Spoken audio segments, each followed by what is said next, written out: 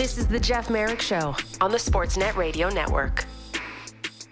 All right, welcome back to the program. Standing by for Jim Lights, who's the chairman of the Dallas Stars. Now, back in the summer of 1985, although I would imagine the negotiations, the conversations would have begun much earlier, perhaps, when they drafted Petr Klima in 1983 for the Detroit Red Wings. Jim Lights and Nick Polano were the 2 point people on helping Petr Klima defect from the Czech team and brought him over to North America to play with the Detroit Red Wings. Now, previous to that, and I've talked plenty, I know, on this program about Václav Nedomanský, who was the pioneer and was the first Czechoslovakian player to defect, along with Richard Farda, to the Toronto Toros of the then WHA. Now, there were other Czech-born players who did defect. A couple of them, we think of like Yuri Bubla, for example, who ended up with the Vancouver Canucks. But Petr Klima became the first Czechoslovakian player to defect and go directly to an American-based NHL team. And getting him out was anything but easy. And one of the 2 point people, along with Nick Polano, who got him out and is here to tell this story, is the chairman of the Dallas Stars. Please welcome to the program, Jim Lights. Jim, it's Jeff Merrick here. How are you? Thanks so much for doing this. Hi, Jeff. How are you? I'm doing well. So, sad news yesterday, the passing of Petr Klima at the age of 58. I think everybody was surprised, and we certainly offer our condolences to the friends and the family, and certainly the twins and his daughter as well. And now the stories start coming out about Petr Klima and our chance to reminisce. And, Ken Dryden would always talk about how hockey's the best and most vibrant when you're in your teenage years. And, I can still recall the story of, the Detroit Red Wings, led by you and Nick Polano, getting Petr Klima out, and away from the national team and into the Detroit Red Wings organization. This is a pretty wide sweeping question to open up, but how did you do it? Like, I don't even know where to begin on this one. Is it the conversations around the draft in 83? At what point was he on your radar? Like, when did this all start to come together? Well, almost immediately after we drafted him. The first step in the process, Jeff, Mike Ilitch was our owner in Detroit and was an unbelievably competitive guy. Mike basically said, you do whatever you need to do to whatever resources you need to get this accomplished. Let's get it accomplished. I want players. So we, right off the bat, at the time, people don't remember this, but the Czech National Hockey Federation used to sell veteran players to NHL teams. Yep. So we got in that queue and bought, in the summer of 1984, we bought the rights to 2 players. What were their names? Frank Chernik and Miroslav, and the name's escaping me. They were pretty unheralded guys, and I think they told us they were 32 and they were probably 52. And they played for us for one season. But it gave us an opportunity to go to Prague and to make contacts there, and we took an interpreter with us from Detroit who had walked out of the when the border opened in '67 before the Russians shut it down. He had left, had defected, and came to the U.S. and we took him with us, and it gave us an opportunity to kind of get the lay of the land in Prague. And I'd never been behind the Iron Curtain before, and Nick and I went and we spent time with them, and we purchased these 2 players who played for the Red Wings in that it would be the 84-85 season. And while we were there, we were able to make contact with Petr.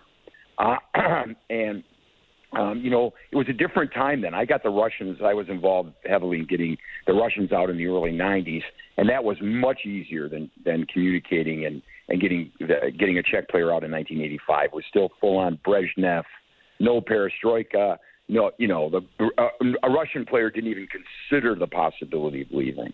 But the Czechs were a little different. The Czechs hated the Russians, and it was Czechoslovakia then. So it was 2 different cultures. Long story.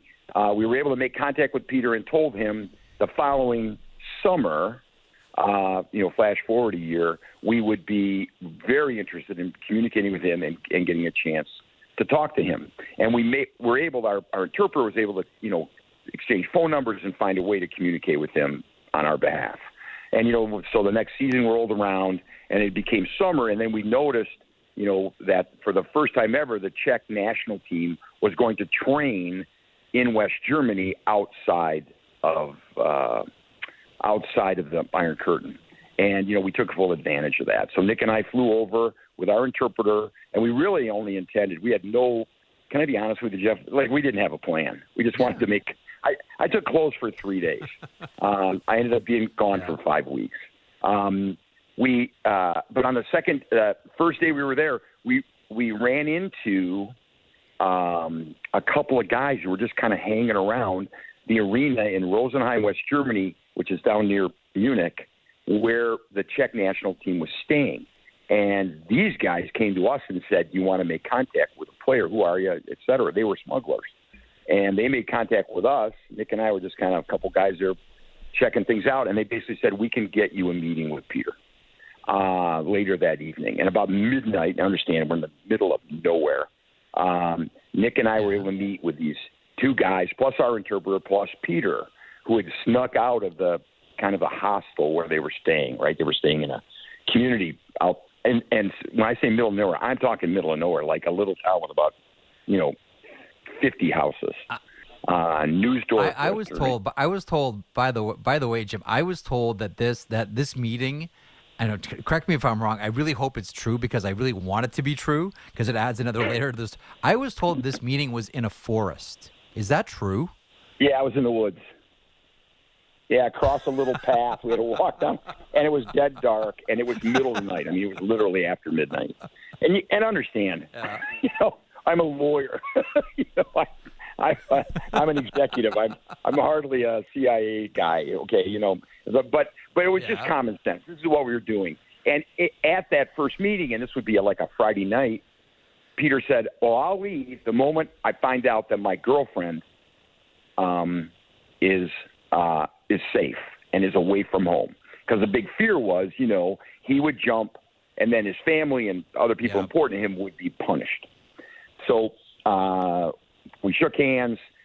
We gave him a contract, and we told him it's the same contract Steve Yzerman has. He's our star, one of the best young players in the game. And I remember we just kind of used Yzerman's contract as a template. Understand the kid speaks no English. I speak no Czech. Nick didn't speak any Czech. We're relying on other Czech guys doing the talking. And, basically, we had the 4 corners of a deal. We agreed to meet Sunday, 2 days later, and the smuggler guys said to us, "Well, we'll meet you in Munich at your hotel," because this place is about, 40, 50 kilometers outside of the city.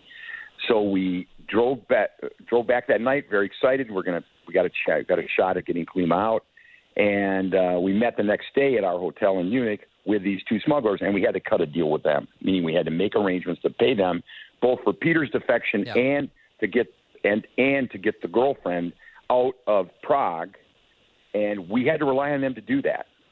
So Nick and I kind of made the arrangements, called home, told Mr. Illich what we were doing, how it was going, and still didn't really necessarily believe it was going to happen.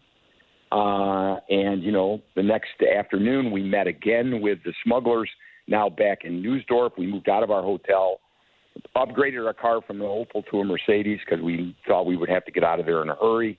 And understand, there are armed guards traveling with the Czech national team. There are guys with guns, and they're pretty, because if you'd ever been behind the Iron Curtain in a city like Prague, there was police on every corner. I mean, they were just, it was a communist state, and they had you locked down pretty good.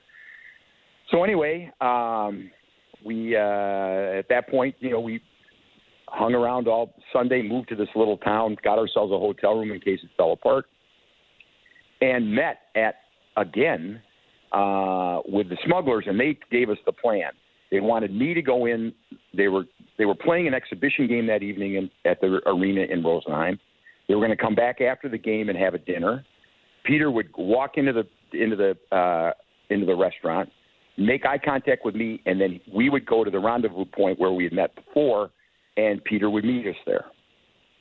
And that was the plan. So Nick and I are kind of waiting around outside this little restaurant. It was set up, had a few people at the bar, and then there was a big dining room, and the dining room had one big table for the Czech national team. And they came in. Peter nodded at me as he walked by.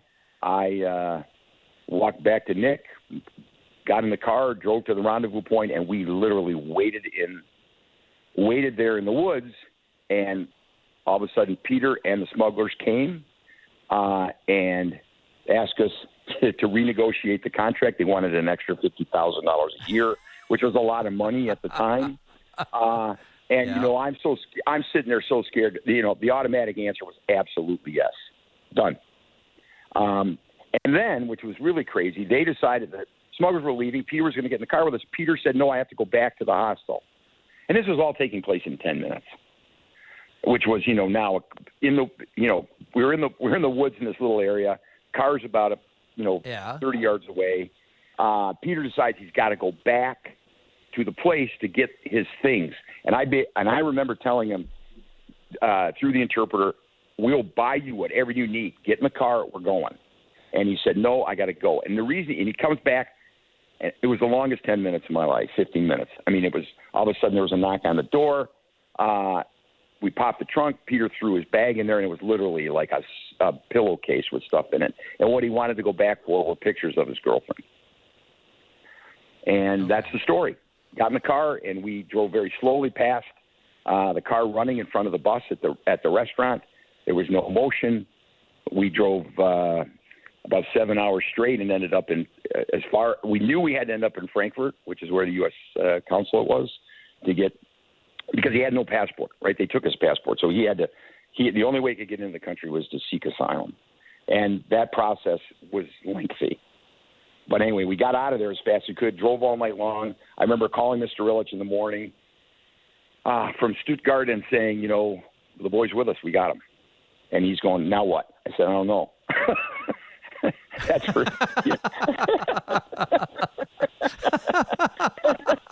I have a human being. I don't know what to do with him. Said, look, I'll work on it. Call me back, and when you get where you're going. Yeah. Call me back in 6 hours. And it was one of those things where, and he ended up using political connections in Detroit to make connections to the Republican Party. It was during the Reagan administration.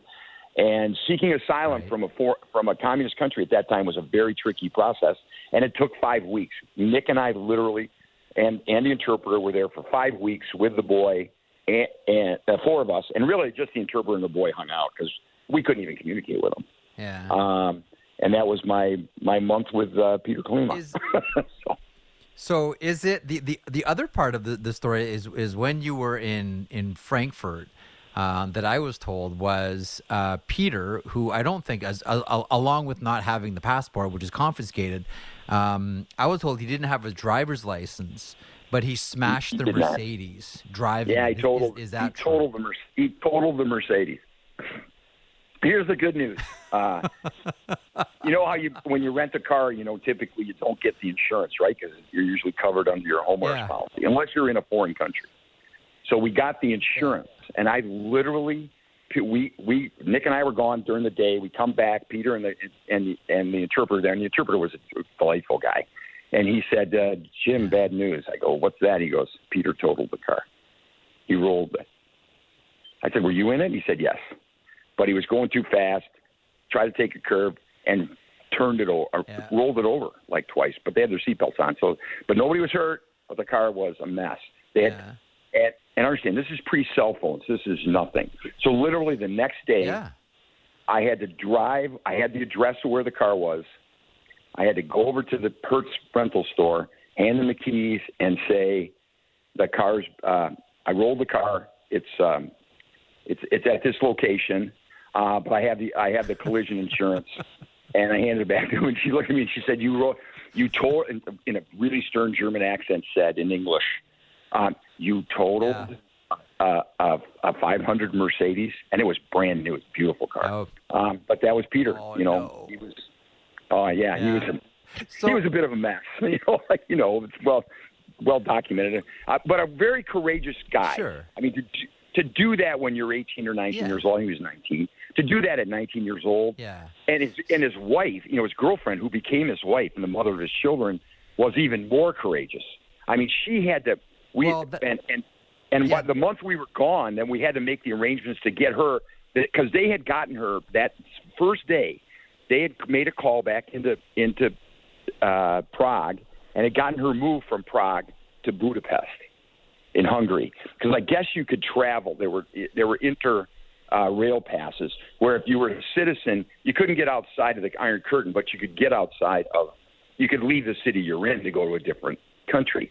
And so they got her to a safe house in Budapest, and Peter was okay with that. But then he got really antsy because he wanted to see the girl before he left to come to the U.S. And we didn't know if it was going to take a week or a month or 4 months. Yeah. So they just don't tell you. They just said come every morning. We would make an appointment. So Monday through Friday, every day, every weekday, we would go to the U.S. consulate in Frankfurt, and we got to know the guys there really well, the consular officers, and they would just say, no news, Jim, Nick, come back tomorrow. And so that's how it went until they said, yeah, you're good tomorrow. But anyway, so we were through that process, but we had to then go get the girl out. We had to smuggle the girl. Can we pause on Irina there for a second? Because this is the girlfriend, then wife. The story that I was told. Okay, so I'm 1 for 1. So I got the Mercedes story's good. I got the all this is taking place in the forest, out in the woods. Good. Okay, so I'm going to try for the hat trick here. The other thing that I was told about the girlfriend Irina, who later became his wife and the mother of his children, is that she was transported to Hungary by Japanese diplomats in the trunk of the car. No, that's not right. No, she was transferred. She rode with the smugglers or their relatives, people that they knew, from Budapest to Hungary. They smuggled her. I'm sorry, from Prague to Budapest, and that was done immediately. That was done before Peter left. She was already in Budapest. Now we were paying, so we had to pay them for getting that done. So we paid them for Peter. We paid them for Irina. But then Irina and Peter were talking all the time, and Peter wanted Irina out of Hungary and into the West. So now we had to, again, pay to get Irina out. And the only way to do that, because she had no papers either, was for them to smuggle her out of the country. And so Nick and I drive from Frankfurt, which is a haul, all the way down to the Austria-Hungary border, and wait. And it was a process, right? So we drove. We had to call, because you remember there's no cell phones, you guys. It's a different time. So we had to call a number and decide where to meet, and we meet at this place. It was like a roadside, pull-off park. It wasn't really a park. It was just kind of a pull-off area. And we waited for them, and they show up in a big car. I don't know, some kind of sedan. And turns out it was a Portuguese embassy staff car, but it had a smuggling compartment in it. But they didn't bring her. But they didn't bring her over. They had left her on the other side because they wanted to make sure we had the money. So you can imagine. So Nick and I have to show them a suitcase full of cash, $30,000 US, that Mr. Illich had wired. They had to see the money, and we said we wanted to see a picture of the girl. So Peter had given us a picture of Irina, and they took a picture of Irina and showed us the picture in the same picture. And she had a birthmark on her, I don't know, somewhere on her cheek. And very pretty girl, but she's like 17 years old. She's a kid. Anyway, so that's it. And they were very, very businesslike, and they left. They drove. They come back an hour later. They drove back across the border, and then drove back across the border with her in the car. And she crawled out of it. They popped the trunk, and she crawled out of a box. Honest to God, it would look like, what Houdini would get into, right? I mean, just had to contort herself into this little box in the trunk of this car. And the poor thing is seriously 100 pounds. And it was that, and that's the story. And then we reunited them together. And a week later, Peter got out, and now we had to make arrangements for her to stay in West Germany with a family there. Well, because Peter had to leave and go with us. Because once he got told, yes, you got to go. And then eventually, without telling people we committed a felony, he was going to leave because he was so homesick for her that we had these guys. I didn't do it. They did. They smuggled her into the U.S. And then when we got her cleared, they had to smuggle her back so I could go to her immigration hearing in Frankfurt. Does that make sense? So sometime about 3 weeks before. This is such a wild. Like I've always been impressed at the me and Lou story about getting Alex McGillney out. Like that is a harrowing tale about how McGillney got to the National Hockey League. This one's right there too. Like I can only imagine. First of all, both of them very young, and I can imagine Peter Klima being very worried about his then girlfriend, future wife, and then that sidebar. Like to be honest with you, I don't know how this hasn't been made into some type of hockey documentary already. Like I'm listening to this, I'm getting texts from people listening saying like, this is fascinating. Well, it is in the Netflix documentary Russian 5 because when I was interviewed for the pretty significantly on the Russian 5 documentary, which was really fabulous. They asked us, well, how did you do Fedorov and Konstantinov and Kozlov? I said, well, we cut our teeth on Peter Klima. It was much more complicated to get Klima out of the Czech Republic in 1985 than it was to get Fedorov and Konstantinov and Kozlov out of Russia in 1991. It was just different. We had to go to Europe to do this. We did pretty much all of the Russians, by remote control. In North America, pretty much on the Russians. There was still intrigue involved and a whole lot of negotiation going on, and we tried to deal with it legitimately with the Russian Federation before we went, and did it without their consent. But it was much more business transactions than it was Nick and I staying away from home for 5 weeks while we're running around with a bunch of smugglers and kind of career criminals. Quite frankly, At any point, Jim, did you think that you and Nick were going to be in a lot of trouble here? Well, I was scared. I can tell you, at the point of Peter jumping in the car, he crawled out of the window of the restaurant, the men's room in the restaurant, got back to the place where they were staying, which was basically a hostel. Okay, it's like a multi-room rooming house, and got his stuff and got in the car, and in that. However long that took, half an hour, I was scared to death, quite frankly. I mean, for sure. Like I said, I'm not trained in any of this. I'm not a military guy. I'm the owner's son. I'm the owner's son-in-law. Okay, and, I'm 30, and I'm 32 years old. So, and I got a brand new 1-year-old daughter at home. So, it's just, But again, and people say, what was it like? It was one of the most fascinating, intriguing, exhilarating, fun experiences of my life. And it allowed the Red Wings to excel because we had confidence. We went to the draft table, started taking Russians that, I was at the table when we drafted Fedorov, and I remember Jimmy D saying to me, you can get him out, right? Because this is a 4th-round pick. It was the highest any Russian had ever been taken in the draft when we drafted Sergei Fedorov. Mm-hmm. And I said yes, and that led to the story that's documented in the Russian 5. So we've had movie guys who called and wanted to talk about this. Had Peter become a more significant NHL player? He was a very good player. Don't get me wrong, but had he become what Fedorov was? Yeah. Or Konstantinov was, which were stars. Even Slava, Kozlov. The story would probably be bigger and more significant.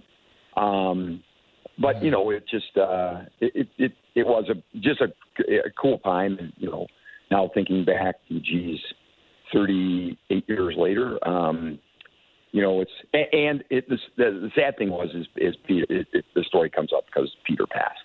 which was shocking to me. My son, who scouts for the Stars, sent me he's on the road up in Quebec, and Sam White sent me the piece, the blurb out of the Canadian media, and it was shocking, quite frankly, because Peter was a pretty robust guy, and he played a long time. He was playing in the Czech Republic, I think, almost till 40, I believe. Well, he was, 2 months ago, he played in this Legends game at O2 Arena with like old Czech legends. Like up until a couple of months ago, he was still he's not playing competitive hockey 4 or 5 games a week, but he's still out there playing with the legends. Isn't as if he retired the act and hung up the skates. He was still playing. I haven't heard what happened. I'm just curious. I don't know. You know what, Jim? I don't know. It's funny too because I think everyone that I've talked to in the last 24 hours says the same thing. Do you know what happened? Like there have been people that I spoke with who said, a couple of months ago he said he was sick or he wasn't feeling well, but nobody's been able to, as I've seen, no one's come up with the cause of death other than he was found in his house. Yeah, I don't know. So I haven't heard. I've asked everybody. I thought you guys might know. So I'll give you here's a good anecdotal story for real hockey nerds. Sure. So I was gone from the Stars for a few years, and I came back when Tom Ghilardi bought the team. Our Vancouver-based owner bought the Stars in 2011. Tom invited me back to be the president of the team again. I'd missed the bankruptcy years at the end of Mr. Hicks's reign anyway. I came back, and I run into a guy introduces himself to me at the offices, literally the first week I'm back, because we had some scouting meetings, and it was Yuri Hrdina. And Yuri Hrdina had been nice player. Yuri Hrdina had been hired by the Stars as their Czech scout. Joe Neuendijk had hired him when Joe was the general manager. So Joe was still the general manager when I got the job. This is pre-Jim Mill. And Yuri introduces himself to me and said, "Jim, guess what?" I go, "Well, Yuri, what?" He said, "I was at the table the night Klima crawled out the window." I was on the Czech national team there when he defected and got in your car. I said, "Really?" He goes, "Yeah." I said, "Well," I said, "How did what were you thinking at the time?" He said, "Well, we knew he was gone." He said, "They've given us all one beer," and he said, "Peter would be the first guy to chug a beer down." We looked down, and all the beers were empty except one, his. We knew he was gone. This is, yeah. Oh wow, Jim. This is such a listen. I to your previous point. I wish there was a better reason why I was talking to you here today about Peter Klima. But nonetheless, Jim, thanks so much for coming on with me today. Oh, for this sure. This has been a lot of fun and really eye-opening. And listen, on a Dallas Stars note, congratulations on the win last night. You know how good this team is, and I know how proud you are of this Dallas Stars squad. Good luck the rest of the way with the Kraken and wherever Dallas ends up. I think we're in pretty good shape. We're feeling good about it, so all good. But our league, you got a really good goaltender there. You got a really good goaltender there, Jim. And a really good kind of helps. If you watch Miro Heiskanen play, he is unheralded. I'm always shocked how little respect he gets in both the U.S. and Canada, quite frankly, because he is about as good as it gets. I mean, not score with the way other guys do, but nobody's better than he is controlling the pace of the game. Just thank God for the lottery, you guys. That's all I can say. Heiskanen is elite. Jim, thanks a lot for coming on with me today. I really appreciate that. I know you're really busy. Thanks so much for this. Oh, thanks, for sure. See ya. Jim Lites is the chairman of the Dallas Stars, who just took half an hour out of his day to talk about the story of getting Peter Klima away from the Czech national team in 1985. And by the way, that's why Peter Klima wore 85 in the NHL. That was his moment of freedom. He escaped from behind the Iron Curtain and made it to America playing for the Detroit Red Wings, and that's why he wore 85.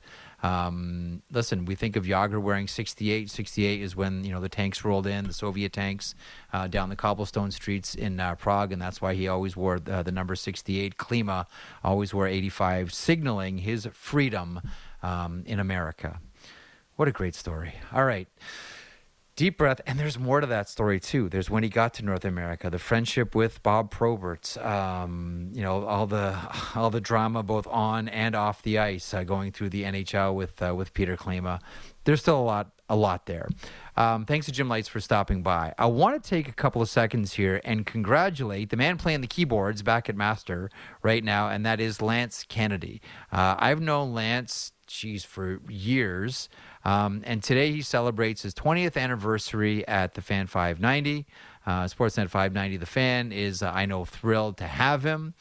He's one of our senior operators. He makes every show better and has been doing so for 20 years. He's worked with everybody from, Roger Lajoie to Norman Rumack, the Late Night Vampire, to Chuck Swirsky, to Jeff Blair and Jack Armstrong and Doug McLean and Eric Smith and Doug Fairway and Tim and Sid and Bunkus and Ennis. And, man, he's done all of it, and he'll tell you his favorite is working with me. No, that's a joke. Lance, congratulations, buddy.